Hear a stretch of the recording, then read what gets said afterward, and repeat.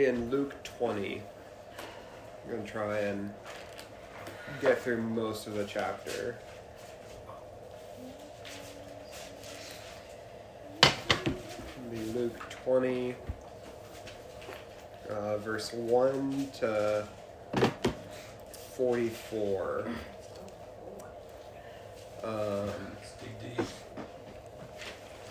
If we want to get someone to read 1 through 8. Okay. And someone else 9 through 18. I'll read it. 9 through 18. Yeah, 9 through 18. Mm-hmm. Someone 19 to 26. I'll take that. And then 27 to 40. What chapter are we in? 20. 20. 20. I got it. 27 to 40. And then I'll go ahead and wrap up 41 to 44. One day, as Jesus was teaching the people in the temple and preaching the gospel, the chief priests and the scribes with the elders came up and said to him, "Tell us by what authority you do these things, or who it is that gave you this authority." He answered them, "I also will ask you a question. Now tell me, was the baptism of John from heaven or from man?" And they discussed it with one another, saying, "If we say from heaven, he will say, 'Why did you not believe him?' But if we say from man, all the people will stone us to death, for they are convinced that John was a prophet." So they answered that they did not know where it came from. And Jesus said to them, "Neither will I tell you by what authority I do these things." And he began to tell the people this parable. A man planted a vineyard and let it out to tenants and went into another country for a long while. When the time came, he sent a servant to the tenants so that they would give him some of the fruit of the vineyard. But the tenants beat him and sent him away empty-handed. And he sent another servant, but they also beat and treated him shamefully and sent him away empty-handed. And he sent yet a third. This one also they wounded and cast out. Then the owner of the vineyard said, "What shall I do? I will send my beloved son. Perhaps they will respect him." But when the tenants saw him, they said to themselves, "This is the heir. Let us kill him, so that the inheritance may be ours." And they threw him out in the vineyard and killed him. What then will the owner of the vineyard do to them? He will come and destroy those tenants and give the vineyard to others. When they heard this, they said, "Surely not." But he looked directly at them and said, "What then is this that is written? The stone that the builders rejected has become the cornerstone. Everyone who falls on the stone will be broken to pieces, and when it falls on anyone, it will crush him." The scribes and the chief priests sought to lay hands on him at that very hour, for they perceived that he had told this parable against them, but they feared the people. So they watched him and sent spies who pretended to be sincere, that they might catch him in something that he said, so as to deliver him up to the authority and jurisdiction of the governor. So they asked him, "Teacher, we know that you speak and teach rightly and show no partiality, but truly teach the way of God.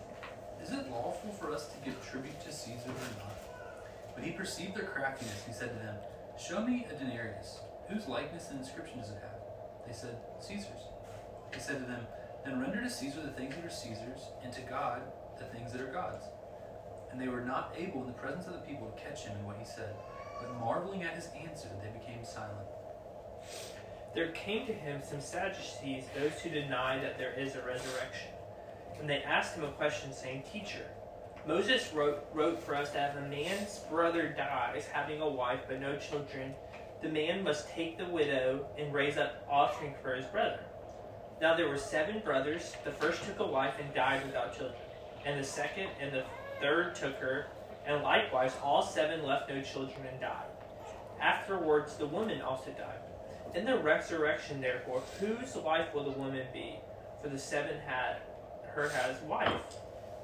And Jesus said to him, "The sons of this age marry and are given in marriage.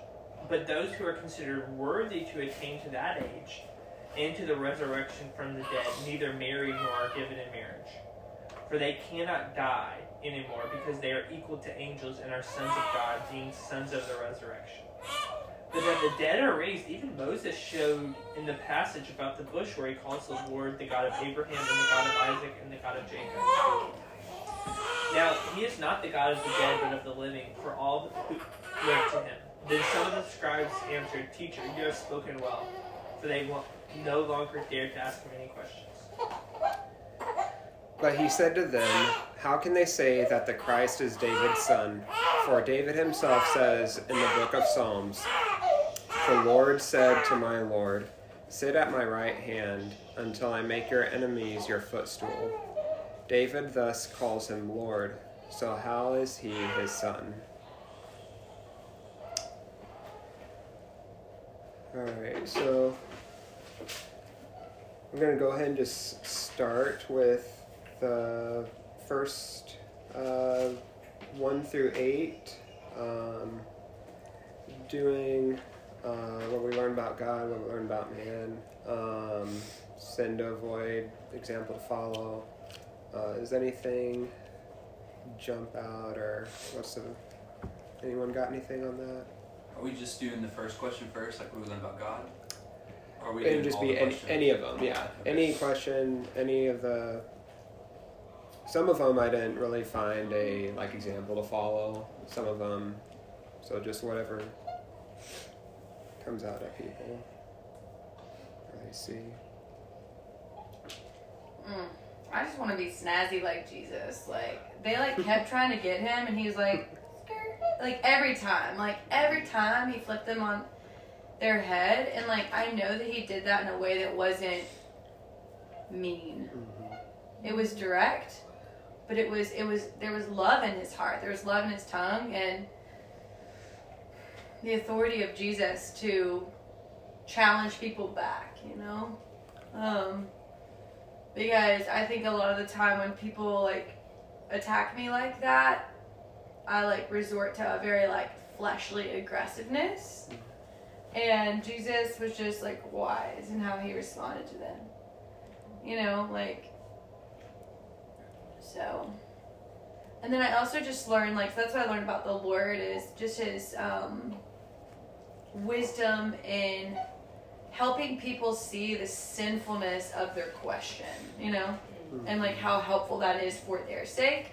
But then what I learned about people is, people feel that we are, after being in Iowa, this place is so liberal, and the school wrote letters to the Christians and basically were if we catch you proselytizing, you're out. And just just to be able to say to them, just to be able to really feel a sense of my own authority, when in another place, cross-referencing, when Jesus was asked, about his authority, he was the Father sent me. Yeah. They don't know who the Father is. And then the apostles did the same thing, by what authority or name do you do this in? Well, by the name of Jesus Christ. Well, they don't know Jesus personally. They know who he is.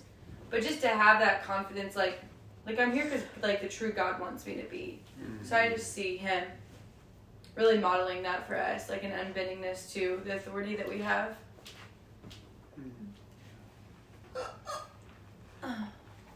Something that was just kind of interesting, Chris and I, we read through this earlier in the week, but this is the chief priests, the scribes, the Sadducees, the Pharisees, to Americanize it, this is the Republicans, the Democrats, the Libertarians, every political group was coming against Jesus, and trying to trip him up. It's every different, as far right and as far left as you can get, they were going against Jesus. Yeah. Biden and Trump coming together, holding hands. We're gonna take this deal. Dang. Imagine every person on a political spectrum trying to take one person down. I agree with you, Paige. As I read this, I'm just I think his answers, they're so wise, but I think they're really helpful to the people that are asking the questions, because he's bringing them face to face with their own sinfulness, and he's really, his answers give them an opportunity to see where they're going wrong and to repent of it. They don't do that, but it gives them that opportunity. Yeah. I think it's so wise. I think we learned like that Jesus doesn't. He like follows questions with questions, especially when they're not genuine. Like, and so I think like that's like could be an example to follow of like when we're sharing with people, especially if we perceive that they have like an ungenuine question. It's like we can always like follow with questions as well. Yeah. I think there's definitely a gift in that of like knowing how to process what a person's asked and then package it and come back and ask them a question to lead them to their own answer. Yeah.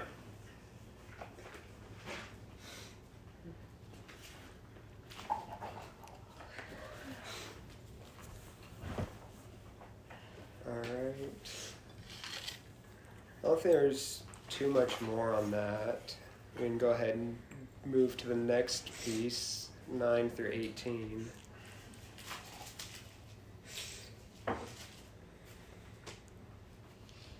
I love this parable here.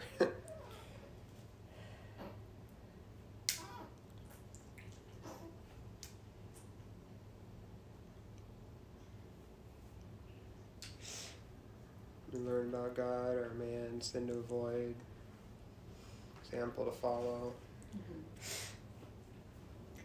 I don't know that I've ever really paid attention to verse 18. Did anyone like flesh that out? I'm sure if I thought about it, I could get there, but everyone who falls on that stone will be broken to pieces, and when it falls on anyone, it will crush them. I mean, you don't got Jesus, you don't have anything. That's the way I see it. Mm-hmm. You miss that, you miss it all. Yeah, and it just seems like Jesus is claiming to be the Messiah. He's claiming to be God, and that's what the Jews get hung up on, and so that's what they'll get kind of crushed by. And I think he also is like specifically he's a stumbling stone. I think this could just be another way of saying that. Like anyone that stumbles over him is gonna have trouble.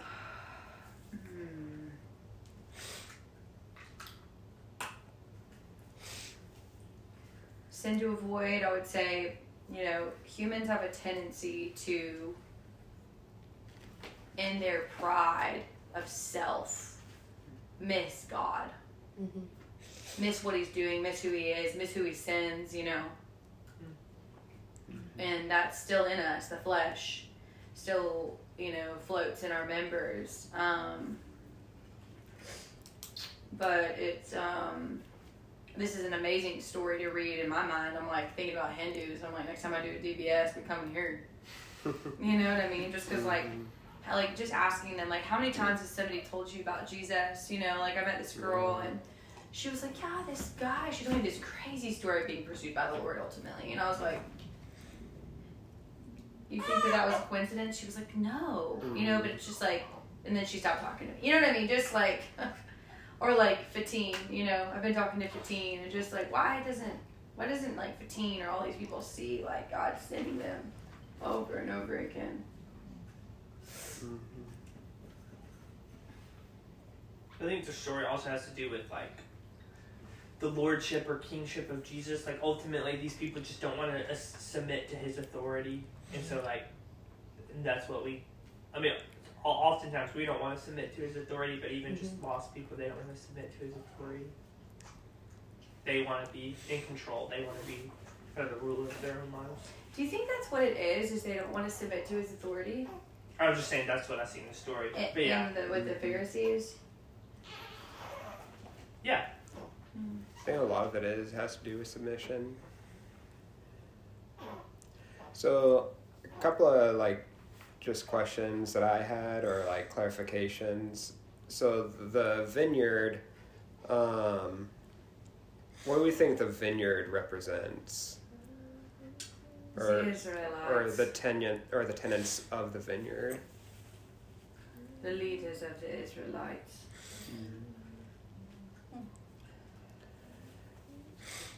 So the tenants, would be the religious leaders or the priests, and then the vineyard, is the kingdom of God. Because I had a question, I thought it was referring to heaven, but just a little different.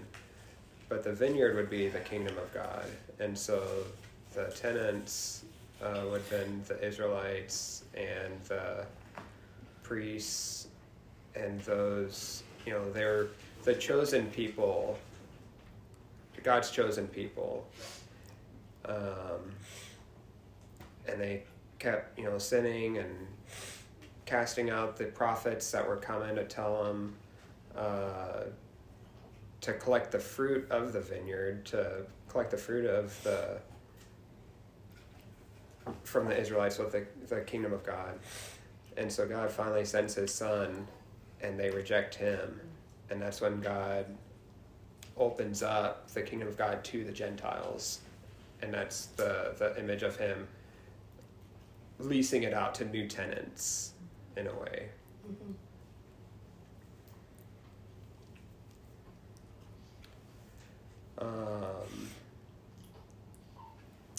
Those are just like straight up fighting words for Jesus. Yeah. I feel like we missed that, but like that's like, yeah, that would just be like probably one of the worst things Jesus could have said at this point. I don't think we captured that, but he was kind of asking to be crucified after he seriously, and I think it's part of the parable too. Like he very quickly right after that is like the stone that the builders rejected has become the cornerstone. Like he knows what's coming. Mm-hmm. In some ways, it seems like Jesus is being almost like purposefully antagonistic,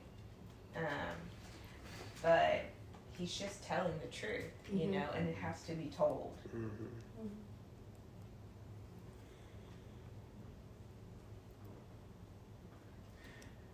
So something that I don't think is quite communicated as much as I liked.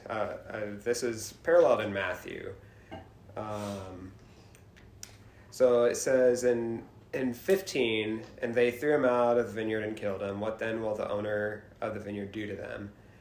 And then Jesus continues, he will come and destroy those tenants and give the vineyard to others. In Matthew, it's a little different, and I honestly kind of like that better. I'm going to just read the parable of the tenants. So this is in Matthew 21. But when the tenants saw the son, they said to themselves, "This is the heir. Come, let us kill him and have his inheritance." And they took him and threw him out of the vineyard and killed him. When, therefore, the owner of the vineyard comes, what will he do to those tenants?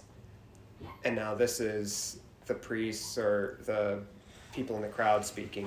They said to him, "He will put those wretches to a miserable death and let out the vineyard to other tenants who will give him the fruits in their seasons."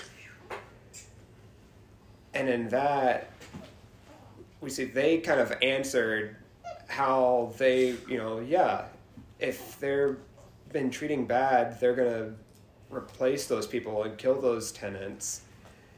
And then we see back in Luke, when they heard this, they said, "Surely not." They know Jesus is talking about them. And so now they're on the defense. They're starting to click of like, oh crap, we are those tenants. And so now they are kind of backpedaling. So essentially we can kind of see God's justice on that. It's like even as he tells the story to them, they kind of acknowledge like the right thing for God to do is to take it away from them and give it to other people. Mm-hmm. So all the more so they need to kill him so that they can avoid that Yeah. fate. Which is actually like securing it.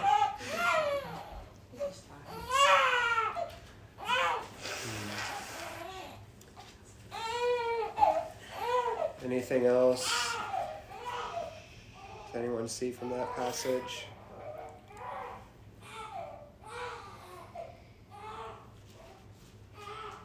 I don't know, I just feel like they have a lot to lose if Jesus is right. You know, they have like Mm-hmm. their religion, their money, Mm-hmm. their appearance, power, influence. So like Mm-hmm. they don't want him to be right, I think. Yeah. Mm-hmm. Yeah, they lose everything. You're right, Tori. Yeah. They lose everything. They're starting to see that, and they're just even more scrambling of trying to catch him.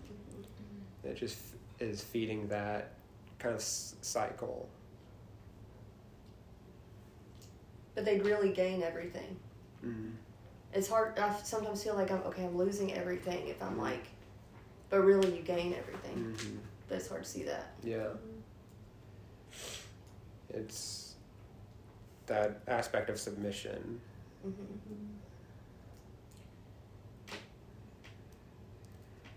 Yeah, I think a sin to avoid is it's not just that they wanted to keep what wasn't theirs for themselves. That's why they like wouldn't send back the fruit. They wanted to keep it themselves, but at the beginning it says he had went away for a while and then came back. So it's like in that time they had time to think, oh, now this is mine. He's gone, and that's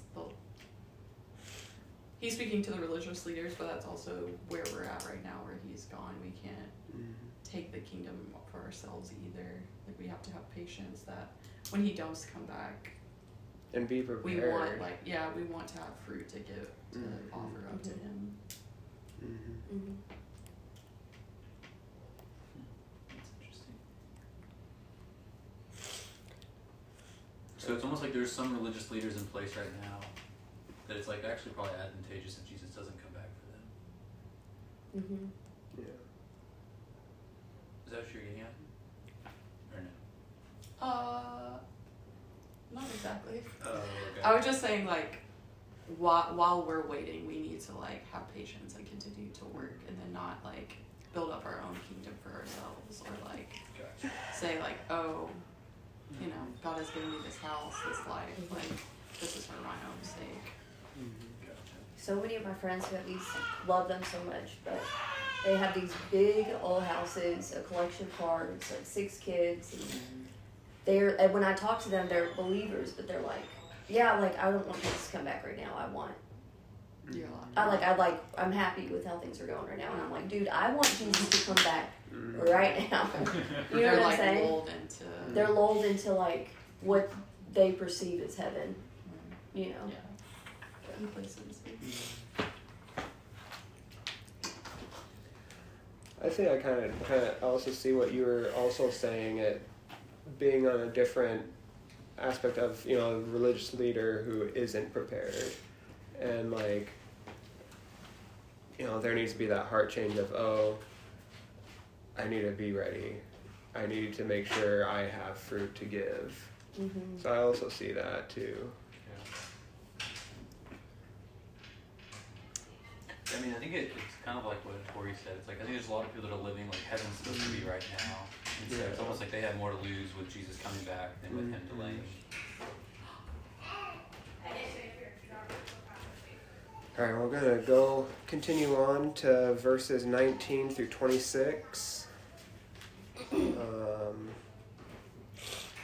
Again, trying to trap Jesus in taxes. Does anything stand out?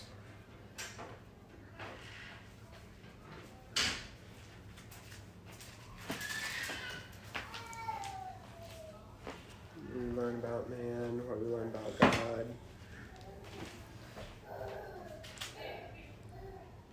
Yeah. I mean, what we learned about the Lord is that we definitely obey the civil magistrate until the civil magistrate is us disobeying God. Where are we right now? 19 through 26. We read the verses. Luke 20. 19 through 26?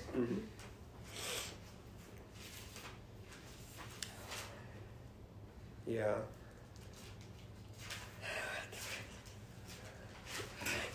Not a urban.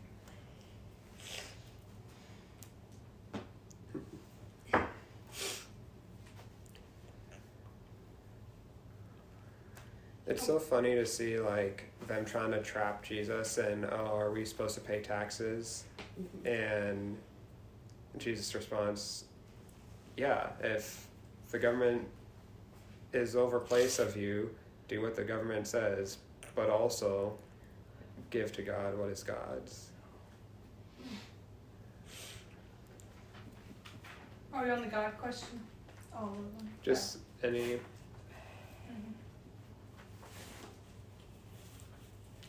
But what is Caesar's is God's too, though?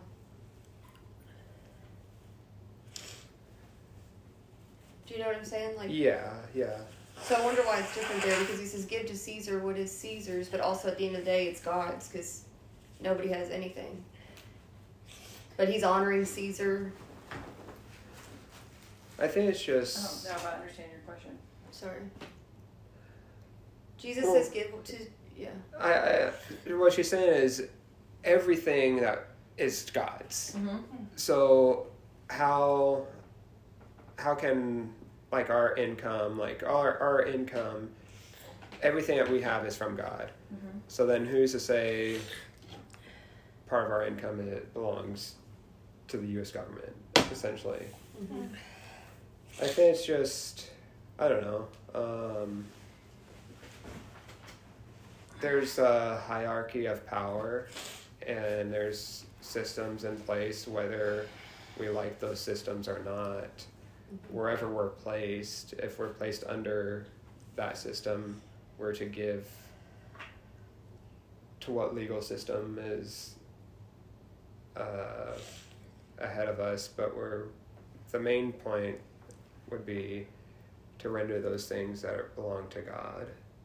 I think, does that help, or do you have anything to add to that, Chris? Yeah, I think it'd be helpful to ask the question when he says render to God the things that are God, what exactly is he talking about? And I think you could say the denarius belongs to God, but I don't think that's what Jesus is putting his finger on. Yeah. I think he's more putting his finger on, I think it's in Matthew again when he's rebuking the Pharisees, but he pretty much is like, you tithe, mint, dill, all these things, but you neglect the weightier parts of the law, which is like justice, mercy, righteousness. And so I think what Jesus is pointing out here is, like, if Caesar wants to charge you taxes, that's fine. Like, he gives you the coins too, you can just give them back to him. But the things that belong to God are like obeying the Lord, showing mercy, showing righteousness and justice to people. Those are what he cares about. This could totally be wrong, but I've never paid attention to how that could relate to the parable above it. Because essentially the tenants are not giving to the man that planted the vineyard the things that are his, which is a whole parable about what God has given in his kingdom. And so there's relationships like what comes directly above it. Like, they're not giving the coins back to Caesar that he's given them, but then in the parable that he just told above, the fruit of the kingdom of God, or like what God is doing, they're not giving it back to him either. And so I think it might be a way of relating both of those things together, and calling them out for both again. So what's the fruit of the kingdom of God?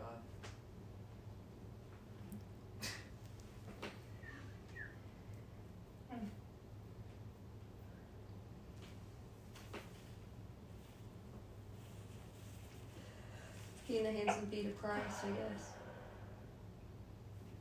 Yeah, I think so. Loving the Lord your God with all your heart and loving others like yourselves. Justice, mercy, righteousness, those kind of things. Those are the fruit of the kingdom.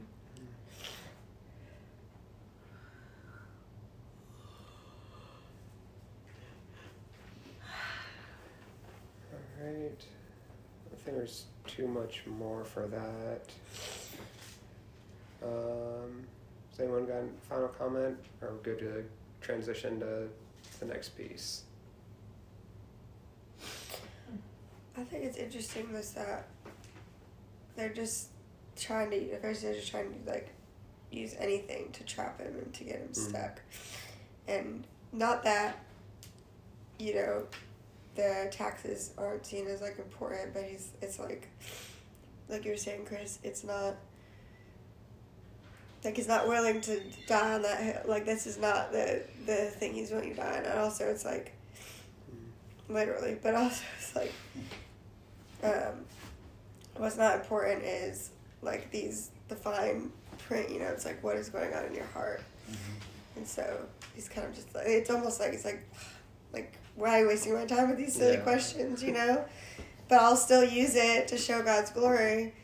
But at the same time, it's just interesting. Like, the Pharisees are just grasping at straws to get anything for him to say something where they feel like, oh, now we can arrest him. That's it. That's the last straw. Yeah, even so, like, they were so certain in verse 19, like, all right, they're clearly speaking against us, we'll arrest him, but they're still afraid to do so because of the people. And that just shows, like, the power of, like, the people following Jesus. They're afraid to see what will happen.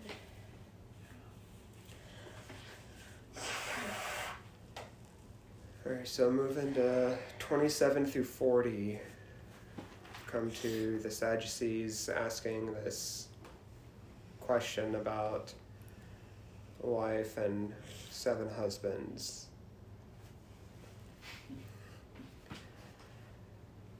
Do we already read the passage? Yeah. Okay. So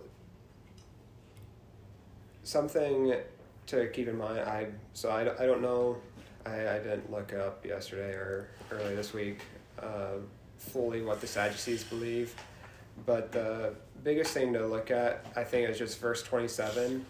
There came to him some Sadducees, those who deny that there is a resurrection.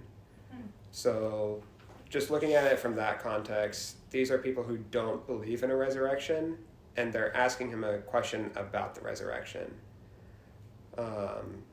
They're almost making a mockery of it. And so this question, it may have been hypothetical, it may have been an actual instance that happened. There wasn't really any confirmation of whether this actually happened or not. But they're kind of making a mockery of the resurrection. And they're come up with this crazy example of, okay, this woman who has 7 husbands, who does she belong to in the resurrection? And this is they're mocking the resurrection, essentially.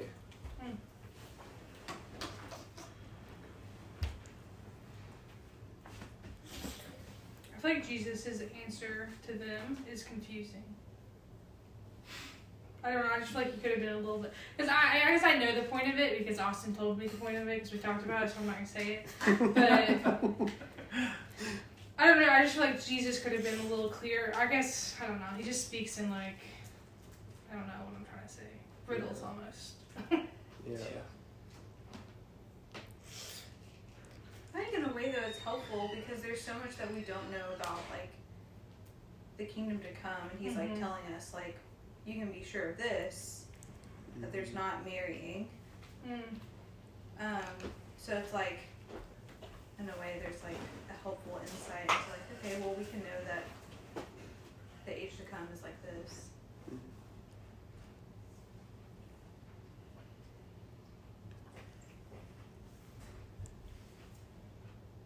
So has anyone got anything else before I kind of jump in on it? Isn't it in verse 46, it says, because they are equal, for they cannot die anymore because they are equal to angels and are the sons of God. Is there not another passage saying, like, we're going to be, like, above the angels? Or am I totally false about that? It says it will judge angels. Okay. Which means, I guess. I think it's primarily talking about the angels that rebelled against God. Okay. Like, in the last day, like, we'll essentially be standing with God in judgment over them. Okay. I don't necessarily think it's saying, like... We're above them. Yeah, I Yeah, don't know. okay. That's confusing, though. I think angels just in general are confusing. Yeah.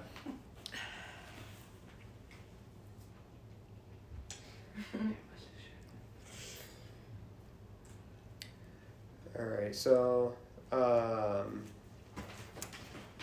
starting with Jesus' response, starting in verse 34, and Jesus said to them, "The sons of this age marry and are given in marriage, but those who are considered worthy to attain to that age and to the resurrection from the dead neither marry nor are given in marriage."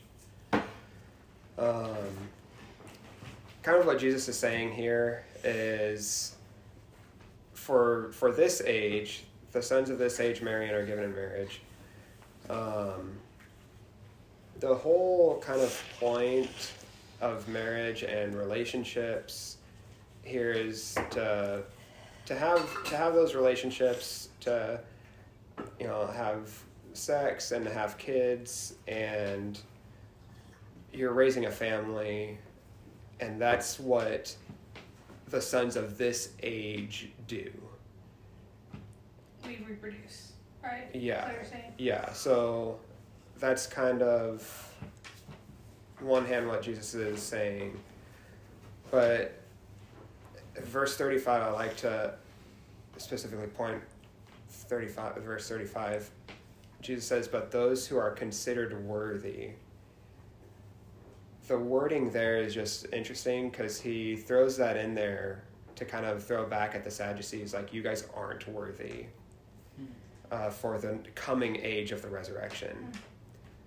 So he says, but those who are considered worthy to attain the age to the resurrection from the dead, those people, they don't marry, they are not given in marriage, they aren't raising families, they aren't having kids, they aren't having sexual relations with each other, for they no longer die.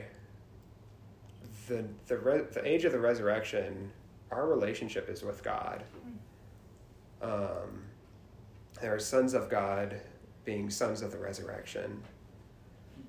So I just thought that was just really neat how their whole build-up for his hypothetical question of the resurrection, it starts with them not believing in the resurrection.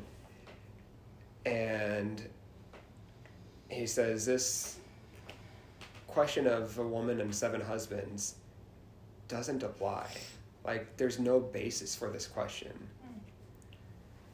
I like how you explained it to me last night, because I had a question of, like, what is, in verse 46, it says, for they cannot die anymore. I was like, what does that have to do with the resurrection? And he was saying, yeah, the point of marriage in this age is to reproduce. It's like one of the points, we see that in Genesis. Whereas in heaven, we're never dying, and we're not married, or we're not reproducing. And so, I don't know exactly. Basically, like, yeah, we don't need to reproduce, so we won't need to be married in heaven, And so, that was helpful, because we're not dying anymore. And like what Chris said, it would be really overpopulated. Yeah, we'd overpopulate. If we did reproduce. Yeah. I don't know. I guess it's kind of confusing though, because it's like Jesus or God gives the command, be fruitful, multiply, fill the earth, before the fall, before death enters in. But I guess the difference is, like, when he created, there was just Adam and Eve. But when the resurrection happens, he's already populated heaven in a sense. Like, it's not just 2 again. It's going to be, like, millions and millions, billions of people. So, I don't know. It's just interesting.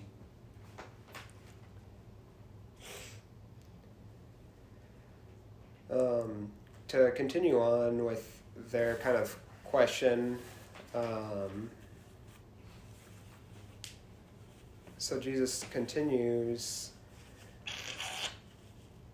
even Moses showed in the passage about the bush where he calls the Lord the God of Abraham, the God of Isaac, and the God of Jacob. He is not a God of the dead, but of the living.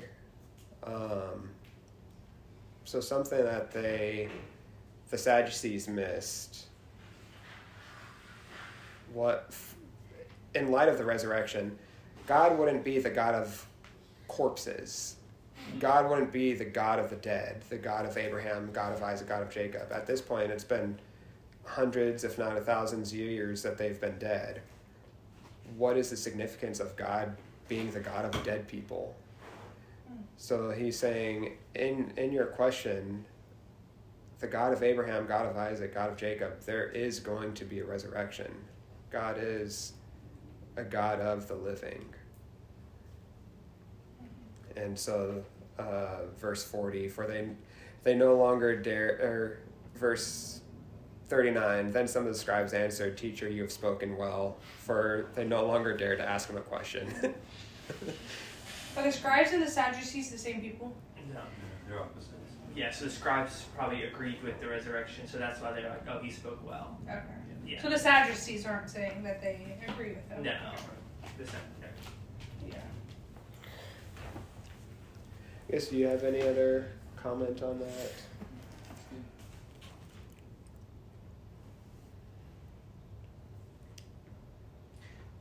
I'll just say about verse 37. So the Sadducees, they only believed that the first 5 books of Moses were authoritative. So like Genesis through Deuteronomy. And so like Jesus could have used any other passage from like, the prophets to show the resurrection. But instead he goes to Exodus, which is one of the books they think is like authoritative. And he uses that to show them from their own books that there is a resurrection.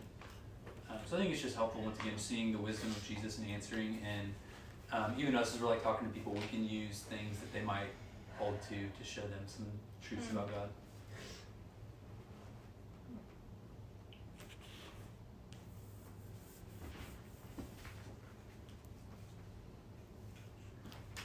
Alright, turn to the last bit, 41 through 44.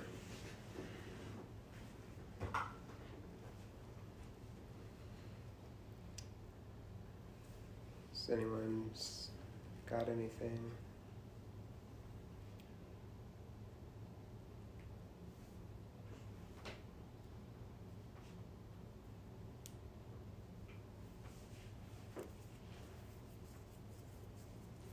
Where did he say that he was David's son? So this is, the verse is referring to Psalm 110.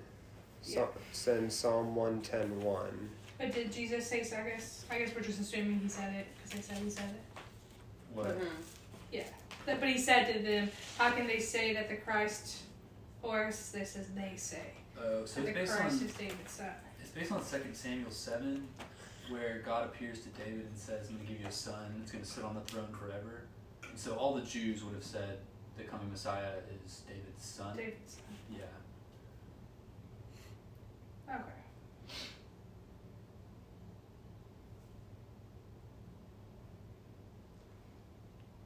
But Jesus is just trying to say that he's Lord here.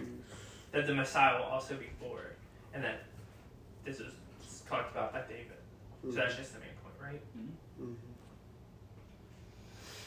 Mhm.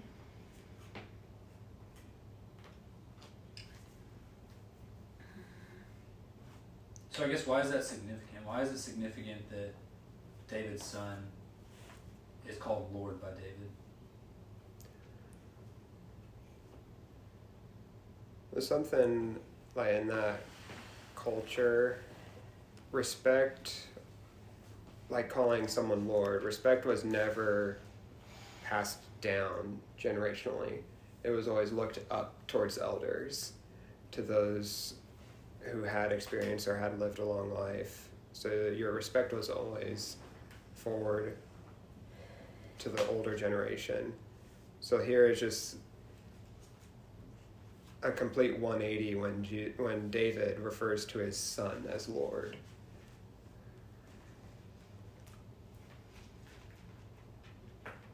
I don't know. It's like because these were the Jewish people, and of course they like looked up to David to being like this great king, you know.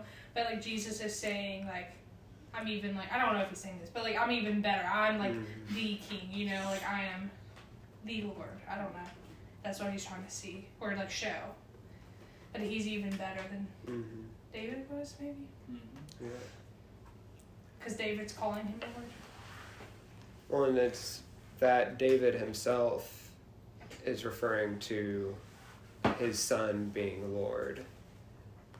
It's just at that time it would have been a very confusing thing to think of someone coming from your line as being Lord. You wouldn't necessarily respect or hold someone of great honor or respect unless they were already older.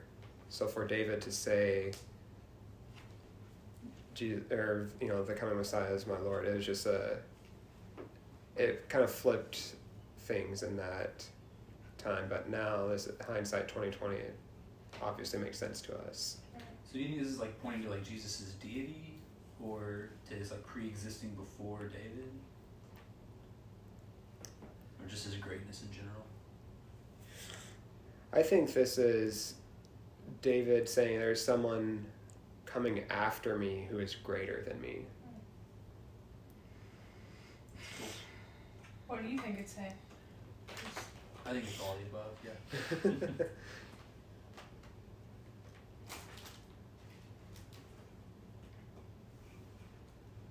So is he saying the Lord said to my Lord?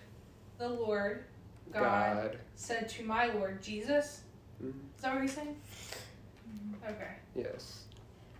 And the my Lord is, like you could say, the Lord said to my son, like Yeah. what David is Yeah. thinking. Mm-hmm. Yeah, God said to my son, sit at my right hand.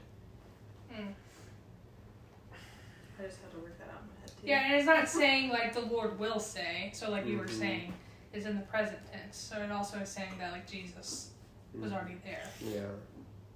right? It's the past tense. The Lord said. He Yeah, already said past, it. yeah. Mhm. It is past tense, yeah. This might be a stupid question. Oh, sorry. Anything. But I guess I just don't get the like him questioning. I mean, I guess he's trying to like get them to see that they're contradicting themselves. But like David calls him Lord, how then can he be his son? Is he just like asking them questions to get them to try to figure it out themselves, like he normally is doing? I don't know why this feels more confusing. He's trying to to me. break apart their walls. Yeah.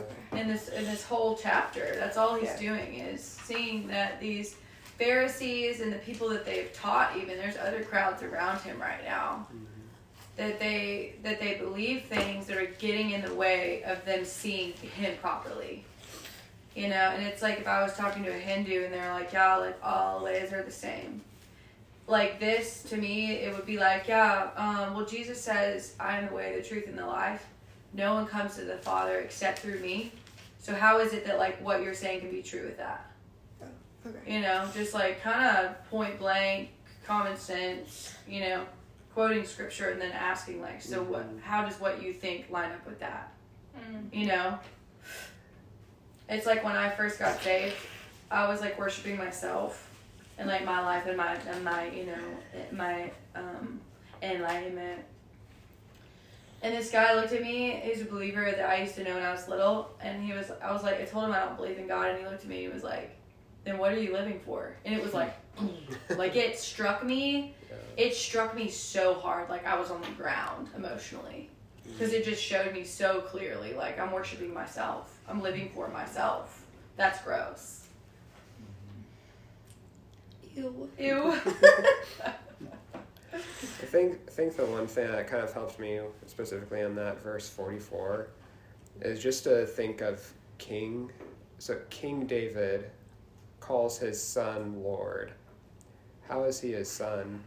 How is King David, who is this great leader of Israel, calling someone who hasn't even come yet, giving him greater honor than King David? So I think that kind of helped me see that it's, yeah, he's calling his son Lord because his son is, you know, in his line, Jesus is way greater than King David will ever be. And I think it's significant because the whole chapter, they're just trying to question his authority. Like it starts off, where did you get authority to do these things? And I think the close of the chapter, he essentially says, I have the authority to do this because I'm David's Lord.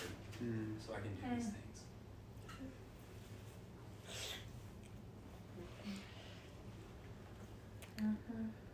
Alright, well, that's about all I had.